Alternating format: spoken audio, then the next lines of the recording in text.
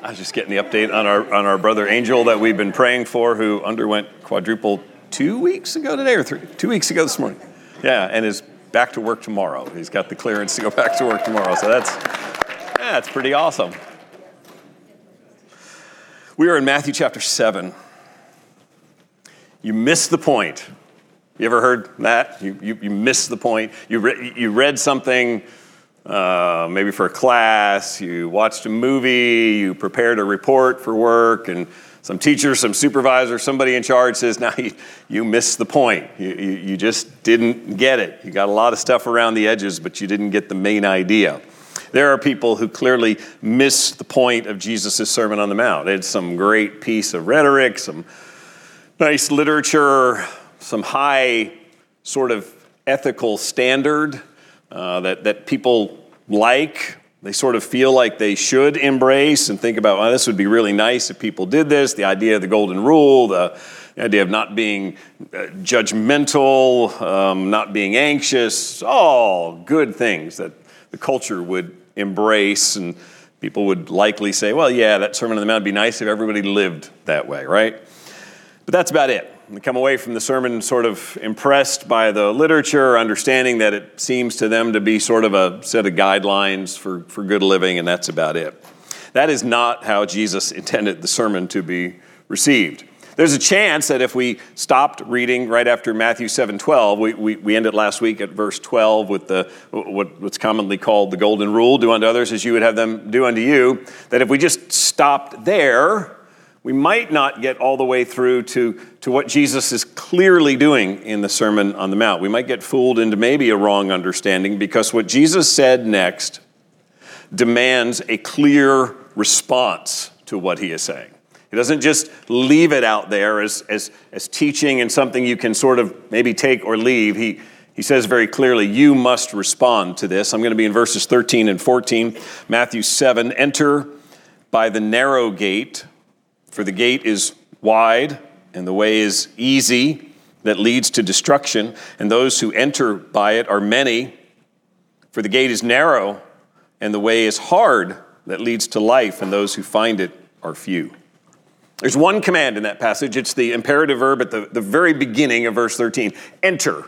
Enter is a command. It is Jesus now abruptly, having just given the instruction throughout the Sermon on the Mount, talking about the kingdom of heaven and what the righteousness looks like that exceeds that at the scribes and Pharisees, now gives this very direct command and says, you must enter. It's not just his goal to teach about the kingdom of heaven, even though he has clearly done that. Ultimately, he is requiring them to respond. In essence, what he is saying is, when he says to enter, is you must follow me. If you are going to take and hear all that I have said to you, you are now called to choose to follow me, to enter into this gate. Throughout the sermon, he's been drawing this contrast. On the one hand, man-centered religion, that's sort of works-oriented, good deeds sort of oriented, the idea of scorecard, kind of looking at external behavior, lists of do's and don'ts.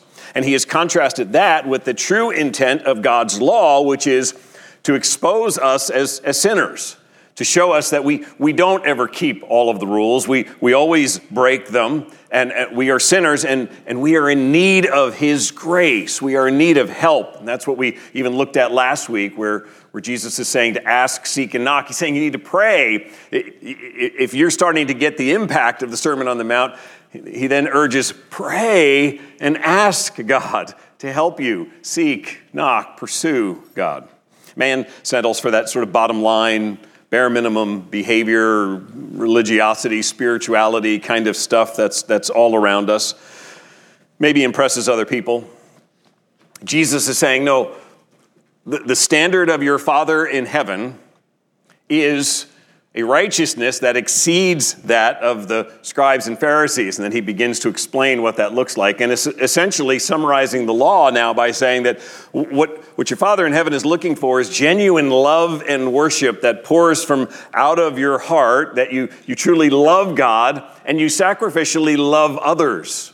You are willing to serve others out of love for them, because your Father in heaven understands your heart. He knows why you do the things you do. And if it's just for scorekeeping, he sees that. If it's because you love, because you're seeking to serve, he sees that. So Jesus has established that the only people who are truly in the kingdom of God are those who first reject the sort of works-oriented, man-centered approach that the rabbis were teaching in that day, that the notion that I can earn God's approval by completing enough items on the checklist or balancing the scales more in favor of good than in bad. But secondly, and more importantly, Jesus made it clear in Matthew 5:17, you must have a righteousness that exceeds that of the scribes and Pharisees, which again is mind-blowing to the people in the audience. How do you expect us to live more rightly than they do? And that's what the Sermon on the Mount now teaches. This is what it's like to follow Christ.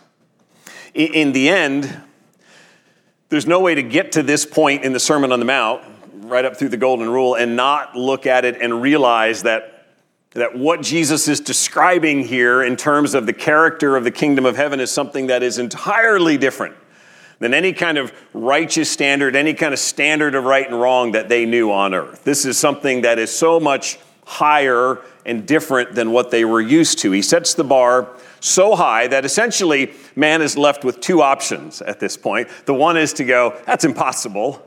Nobody can do that. There's no way I can do it. So that leaves me with, I'll just do the best I can, try to be nice to people who are nice to me. I'll just try to do enough good things and hope it all works out. Somehow I hope that the score works in the end. Or, what Jesus is really pushing his audience to is to say, I can't do this. I can't do this, put away anger and lust and judgmentalism and all this. I need help. I must need help from Christ, and so I am going to follow you, Jesus. I am going to be your disciple. That's what he's calling them to, is discipleship. And he puts it in terms of entering. You're going to follow the world? Or are you going to follow this path that is broad? Or will you enter in by the narrow gate? 2,000 years later, the question is the same before you and I. Will you remain choosing to stay on the path of man's wisdom, wide path, inviting because of it being so wide and spacious? Or will you follow Jesus? Will you be his disciples? We think about these two verses this morning. I'm going to highlight 4 differences Jesus shows us between the two paths with 4 words just to help you think about these two verses. 4 words to mark the differences between the two. Ease, appeal, numbers, and outcome. Ease, appeal, numbers, and outcomes. First one's ease. So when Jesus in verse 13 gives the command, enter, what he's indicating, what we know theologically, is that man's normal path is the wide path that he's already on. Jesus is calling man to do something different, to turn and to enter into this narrow way. The wide one is the one that people are on. This is the one that his audience may think, I don't know, I'll have to think about these two paths. By default, to be honest, you're already on a path. You're already on the broad and the wide path, unless you follow what Christ says, which is to enter. He doesn't command them to enter the wide path. He doesn't really describe man as being sort of morally neutral, sort of weighing the two paths and the pros and the cons. On the contrary, he's saying, you must enter this narrow gate. Because otherwise, you are choosing to walk the wide path. You are choosing to follow the rest of the world and man's wisdom and to be quite content on that. So if not having to move, change, turn, make any decision, if that feels best, if you don't like admitting that you're wrong, if you don't want to repent, and that's the essence of entering the narrow gate means turning from the path that we're on. That's the essence of repentance. It is to say, I have been walking on this path, and I am wrong. I have been doing my own thing. I have been living my own life. I have been trying to be master of my own life, and I am turning from that to follow Jesus. If you don't want to repent and turn, then you just stay on what's easiest, and you just keep walking. The theological truth behind this is the one that Jesus referred to last week in verse 11 when he's talking about the father who gives good gifts to his children. And he says that matter-of-fact statement in verse 11, if you who are evil know how to give good gifts to your children. He stated the theological truth that man by nature is rebellious. He is sinful. He is on that broad path, whether he wishes to be or not, we are, and doing it contentedly. Doing it actually by choice, because that is where my nature is. It is to do what I want to do. And Jesus is making the point, man is evil by nature. That's what Paul says in Romans 3. All have sinned and fall short of the glory of God. None are righteous, not one. All have violated God's law. So to respond to the call of Jesus here in Matthew 7:13 is to deliberately change paths. It is to move from the one that is easy, and it's easy because it's broad, spacious, and to change to something different. In fact, I think he helps to make that clear to us just by the two different verbs he uses in verse 13 when he's talking about the wide gate in verse 13. He said, those who enter by it. He's describing at that point. There are those who enter by the wide gate. And then verse 14, Jesus said, of the narrow gate, those who find it. There's a slight distinction, but it makes a crucial point that the narrow path does not just happen. No one just sort of stumbles into the narrow path or drifts there by accident. In fact, the word for find is the same one that Jesus used back in verse 7 when he said, seek and you will find. There is action taken to follow Christ, to see his gospel and to embrace it and to move toward it. One commentator put it this way, it's only those who make the effort to turn aside through the unattractively narrow gate who can find the alternative road. That's following Jesus. No one inherits Christianity or heaven. Following Jesus is not man's default position. The crowd is blissfully content to keep moving forward through a life that is self-absorbed and that is about me and puts Jesus on the periphery and maybe sprinkles a little bit of God in there, but man's natural inclination is to rebel against his Creator, to choose that way. And yet Scripture says, here's the gate, and the one who finds it walks through it. We know on the basis of what's taught throughout Scripture, Gospel of John, Jesus said, no one comes to me unless the Father draws him. So there's a supernatural work that we're not setting aside, the fact that God works in the heart of man to draw him to himself. But let's be very clear here that he is commanding and saying, you need to enter. You are responsible to follow Christ, to choose to go after Jesus Christ, to embrace his gospel. Those who follow Christ must be rescued by God's grace, and yet they must find and enter the narrow gate. It doesn't come easy. It's not the path that we just normally flow toward. So ease. Second word is appeal. He gives this picturesque kind of language. He talks about the wide path. The word for easy really has the idea of the broadness of the path. It's welcoming. It's comfortable. There's room to roam. Picture, I can do what I want to do. I just feel such freedom on the wide path. The wide path is like driving down the interstate and you're coming up on the exit ramp and it gives you the smorgasbord of restaurants that will be at that exit, the Chick-fil-A and the Burger King. And I know you're supposed to pick Chick-fil-A, we're supposed to say in the evangelical community. I think I'm probably more of an Arby's kind of guy myself, but you've got all these choices and I can get off and I just created a problem here, right? About fast food rivalries. I'm sorry. Leave that alone. But the idea of the wide path is I can go and come and go and do what I want, and I've got all of these options because I feel all of this freedom, and yet I see veering off to the side this narrow path. It's small. It goes through a narrow gate, and it really doesn't look very inviting. The Greek word that Jesus used to describe the gate in verses 13 and 14 is stenos. It's the idea of tight, narrow, small. It's like the turnstile at Metro, when you're You're trying, and you hope your pass works and all that good stuff. And you can't carry a lot of stuff when you're going through the turnstile. If you've got a bag and a backpack and a few things, it gets to be enough because you got to funnel down through that turnstile, and it's not very attractive. It's not the most welcoming thing. And that's kind of what he's picturing here. In fact, verse 14, when he says the way is hard, when he's talking about the narrow way and it's hard, he uses the Greek word thlipso, which is confining. Constraining. It means to compress something, to squeeze, or to press it together.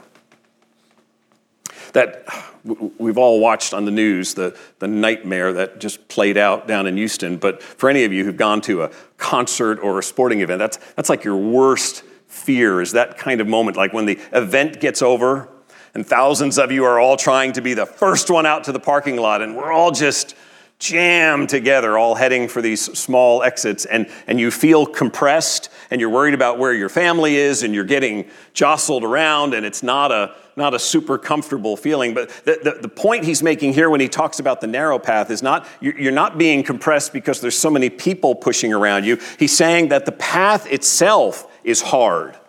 What's narrow is the path. It's confining. The path itself is constraining. If you think of a funnel with the wide end that it works its way down to a narrow end, that's the picture Jesus is painting. The picture then for the life of the unbeliever that Jesus is giving here is you're walking along this wide, spacious road. I feel like I've got all the freedom to do whatever I want to do. I get whatever I want to get. I come and go when I want to go. And then there's this gate that leads to this path that will compress you. You say, well, why is this way hard? What's confining? What's compressing about it? John Stott puts it this way. He says that it's confining because it is restricted to the boundaries of the Word of God. What's confining about it is because it has guardrails. Because God in His grace has said, if you will follow after me, I have a design for your life that has boundaries on it because I know you. And I know your frailty and your weakness. And so I'm going to constrain you to this path. And there are times when it will be hard, when you will feel like you're being squeezed in on this path. But it's because the Word of God says this is the righteousness that exceeds the scribes and the Pharisees. This is what it means to follow Christ. It's not always going to necessarily feel good by our own definition of what feels good to walk this path of discipleship. C.S. Lewis put it this way, that the difference between the narrow way and the broad way is the difference between saying, I believe and I feel. The I believe that goes with the narrow way says, I believe this is what the Word of God teaches, and therefore I will strive by God's grace to be obedient to it. The I feel says, I feel like this is what I want to do. I do what my feelings say. You know, the old sort of very Western expression, just follow your heart.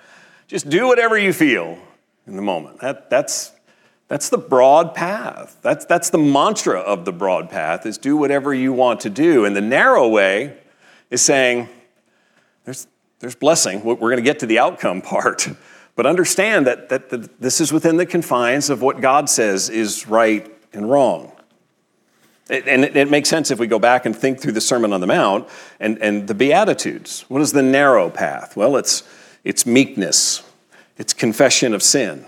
It's pursuing righteousness. It's desiring and pursuing a pure heart, the things that we've seen in the Sermon on the Mount. It's hungering for righteousness. That to the world is not an appealing path because it doesn't come naturally. It doesn't look like the one that just lets me do whatever I want to do, to reject anger and lust and a critical spirit and be devoted to prayer and to humble myself in worship and to do unto others as I would have them do unto you. That's what's down this narrow path, because it's a path that is framed by the guardrails of God's Word, calling us to live like Christ. The life of a follower of Jesus is governed by the truth and the leadership of our King. So it is a narrow walk within our King's prescribed boundaries. We don't just walk however we feel, because we have entered by a gate that says, I will follow Jesus. And that will take me down a path that at times will feel confining and difficult, but I will follow after Jesus because I know where this takes me. Ease, appeal, third difference is numbers. Jesus says those who enter the wide gate are many, those who find the narrow gate are few. Most of us, if we're honest, we like to belong.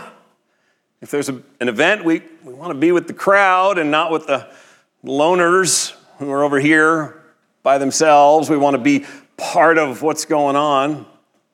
If we're people pleasers by nature, there's more people here to please if I walk with them and stay on the wide path.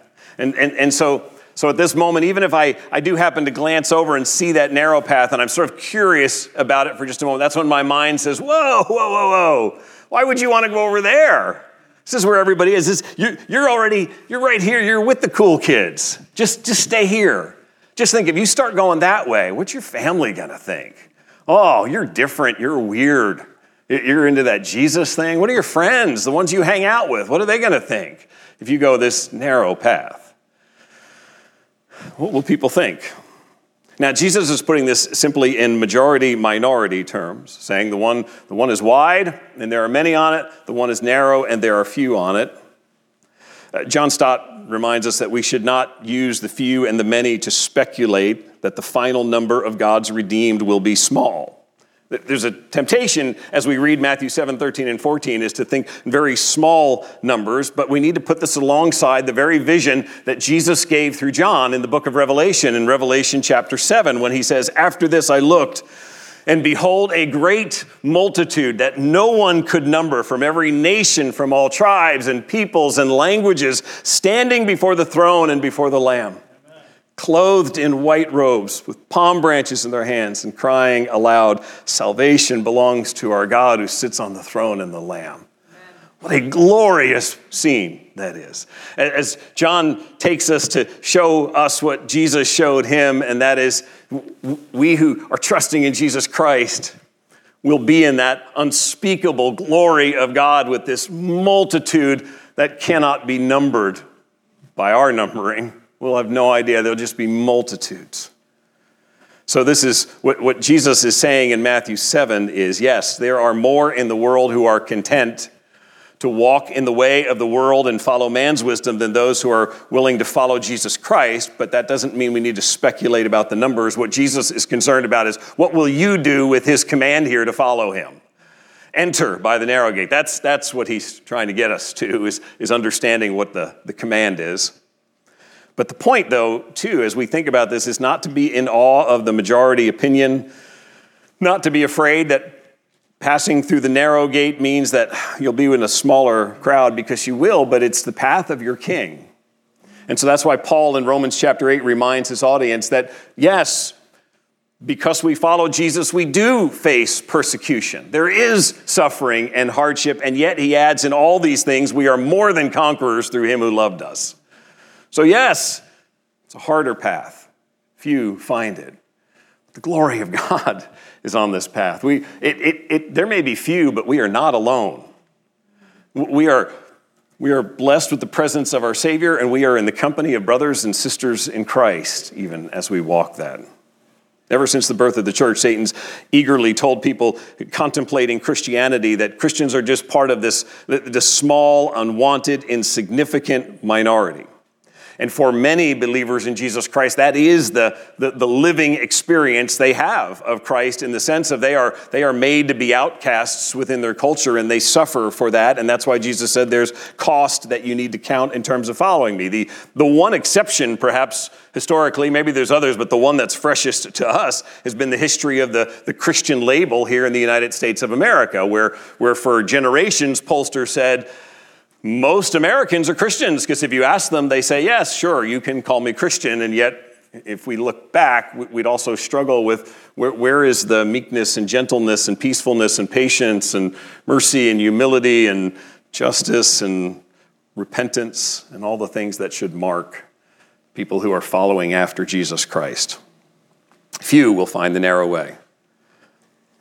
That, then, should fill us with gratitude. If you are a follower of Jesus Christ this morning, that should all the more fill you with joy and gladness at what God has done in you to rescue you and to save you. And it should fill you even with more joy, because the next thing that he points to is the outcomes in all of this. Verse 13 says, the broad way with the wide gate leads to destruction. In verse 14, though, the narrow way that brings people through that tight gate and confines them on a small path with clear guardrails, that one leads to life. In terms of kingdoms, this is the most important thing that Jesus could say at this point in the Sermon on the Mount. Because most of his audience is thinking, when they think kingdom, they're thinking in terms of their own experience. And Jesus comes to them almost like the political candidate giving the stump speech. I've got a kingdom idea for you. I've got a kingdom proposal. If you'll follow after me, if you'll support me.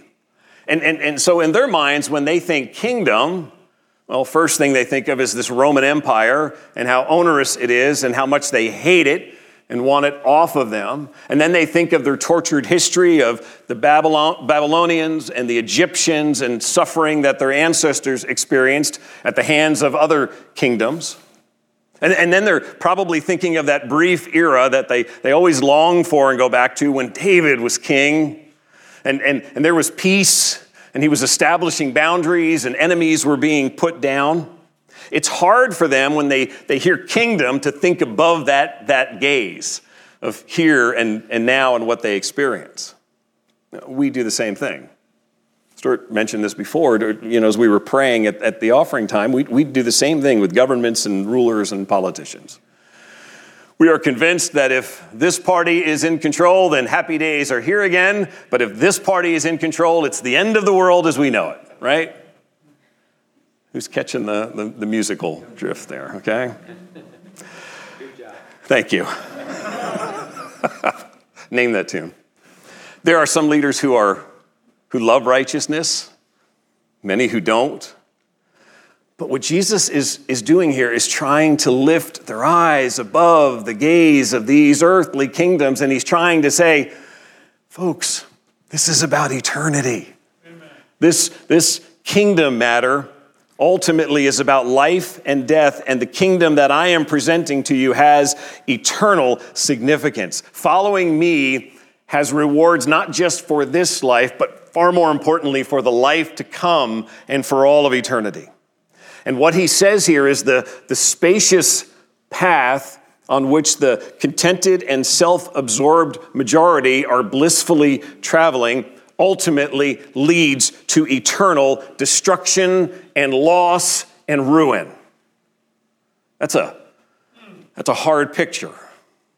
This one that so many are choosing to walk ultimately has its end, the eternal experience of destruction.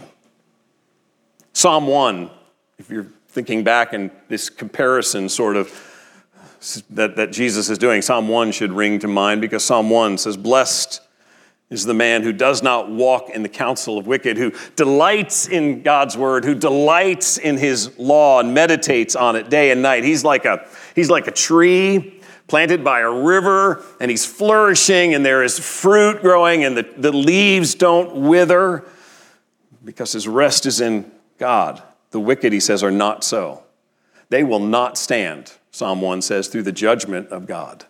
They will not be able to continue standing through that. They will suffer loss because, as Psalm 1 says, the way of the wicked will perish. In the end, it is the eternal destination of each path that matters most. Because what looks popular and spacious and easy to travel in this life will ultimately lead to destruction and loss of everything that is good. But for those who follow Jesus, he says, the way is hard, but the outcome is life. Jesus painted this even more clearly in John 10:10 when he says, the thief comes only to steal and kill and destroy. I have come that they may have what?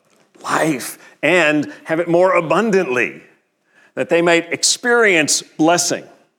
How you respond to Jesus Christ calling you to follow him How you respond to that is the difference between destruction and life. It is the difference in where you will spend eternity and what you will experience through eternity. The Sermon on the Mount is not some warm, fuzzy message with some neat little ethical standard that would be really cool if everybody followed it. It is Jesus Christ preaching this sermon to urge those people on that hillside to respond and follow him, to walk through the narrow gate, leave behind, repent of their sin, and leave behind the broad path that's the popular route and turn from it. No matter how unpopular it might look to turn, no matter how many people might jeer you on the way as you go off that path to follow Jesus Christ. He says, follow me. We will see over the coming weeks, Jesus just reinforce what he's already taught in the Sermon on the Mount. The narrow path of life walks in God's righteousness, and it looks so different from the world, but in Christ is where the true freedom lies. Knowing Christ and walking in the way that by the good design of our Creator who knows us and who knows our frailty and knows our hearts, and he has given us this narrow path because he wants to bless us in it, because he wants to walk with us in it. This is the path of blessing. And knowing what he has set before us and the eternal rewards and joys and blessings that come with the narrow path will so far surpass all the cheap trinkets that the world is accumulating on that wide road that ends in destruction. The narrow path, for those of you who are hikers, those of you who get out there in the wilderness, right? You've probably had this experience where you've had to take that rough sort of hike through the woods on this small path that seems kind of confining, and it's not always easy, and you wonder at points if you're really going to make it to the end. And then people have told you get to this point and it opens up in front of you, and there is just this glorious valley and a river, and there's mountains in the background, and you just want to stop and just breathe it in and be in awe of this scene. That's what Jesus is describing for us, only magnified infinite times. That yes, the path is hard, and it's narrow, and it's confining.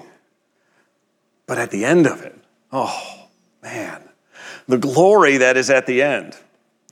Because we are not alone. Jesus is with us on that pathway, and He's walking with us. And when we get to the end of that pathway in this life, what awaits on the other side is the magnificent glory of our Savior in his presence forevermore, in his glories with no more tears or sorrow or shame, to experience the spectacular delights of his kingdom. And that's why he says, enter by the narrow gate. That's why he'll tell his disciples later, go and make disciples. Call them, urge them to get off that foolish wide path and turn and follow Jesus. The outcome is life. Let's pray. Lord, I pray that anyone listening online this morning or here who has any measure of uncertainty this morning about what would happen if they were to die today, die this week, if something were to happen, their life was to be gone, and they're just not sure where that would spill out into, what that would look like. Would they stand before you? Would it be heaven? Would it be hell? Lord, I pray that your gospel would penetrate through the confusion and the darkness. Pray that today they would see clearly that what Jesus is calling people to do is to follow him. That is his sinless life, to see the life of Jesus Christ, the Son of God, lived out, showing us what it looks like to follow after the King, but more importantly than that, they would see his sacrificial, substitutionary death on the cross. That they would see in Jesus the perfect one, taking on himself the sin of those whom he is rescuing, that taking that sin and being punished for it in their place. So that by rising again from the grave, he might now give life and forgiveness and peace. so that you would indeed look on him and pardon me. And so, Lord, I just pray that if there's anyone here this morning that's, again, caught up in that sort of, okay, I'll try to do these things, I'll see what boxes I can check. I pray that today would be the day that they would repent, to turn off the path and to say, I've been trying to do this myself. I thought I could, and I can't, and I need Jesus. I will follow Christ. I will confess that the wide path is the one to destruction. I want to follow Jesus Christ, and I want to believe in his death and resurrection. Father, for those who come to faith in Christ, we know the angels in heaven rejoice, and we join with them in praying that you would remind us again and again that even though this path can be hard and confining and compressing, that you are with us, that you are walking with us, that you have surrounded us by brothers and sisters in Christ, and that there is a glorious road ahead that pours out into your eternal kingdom. Lord, may that help us this week to live for Christ in all that we do. May it also convict us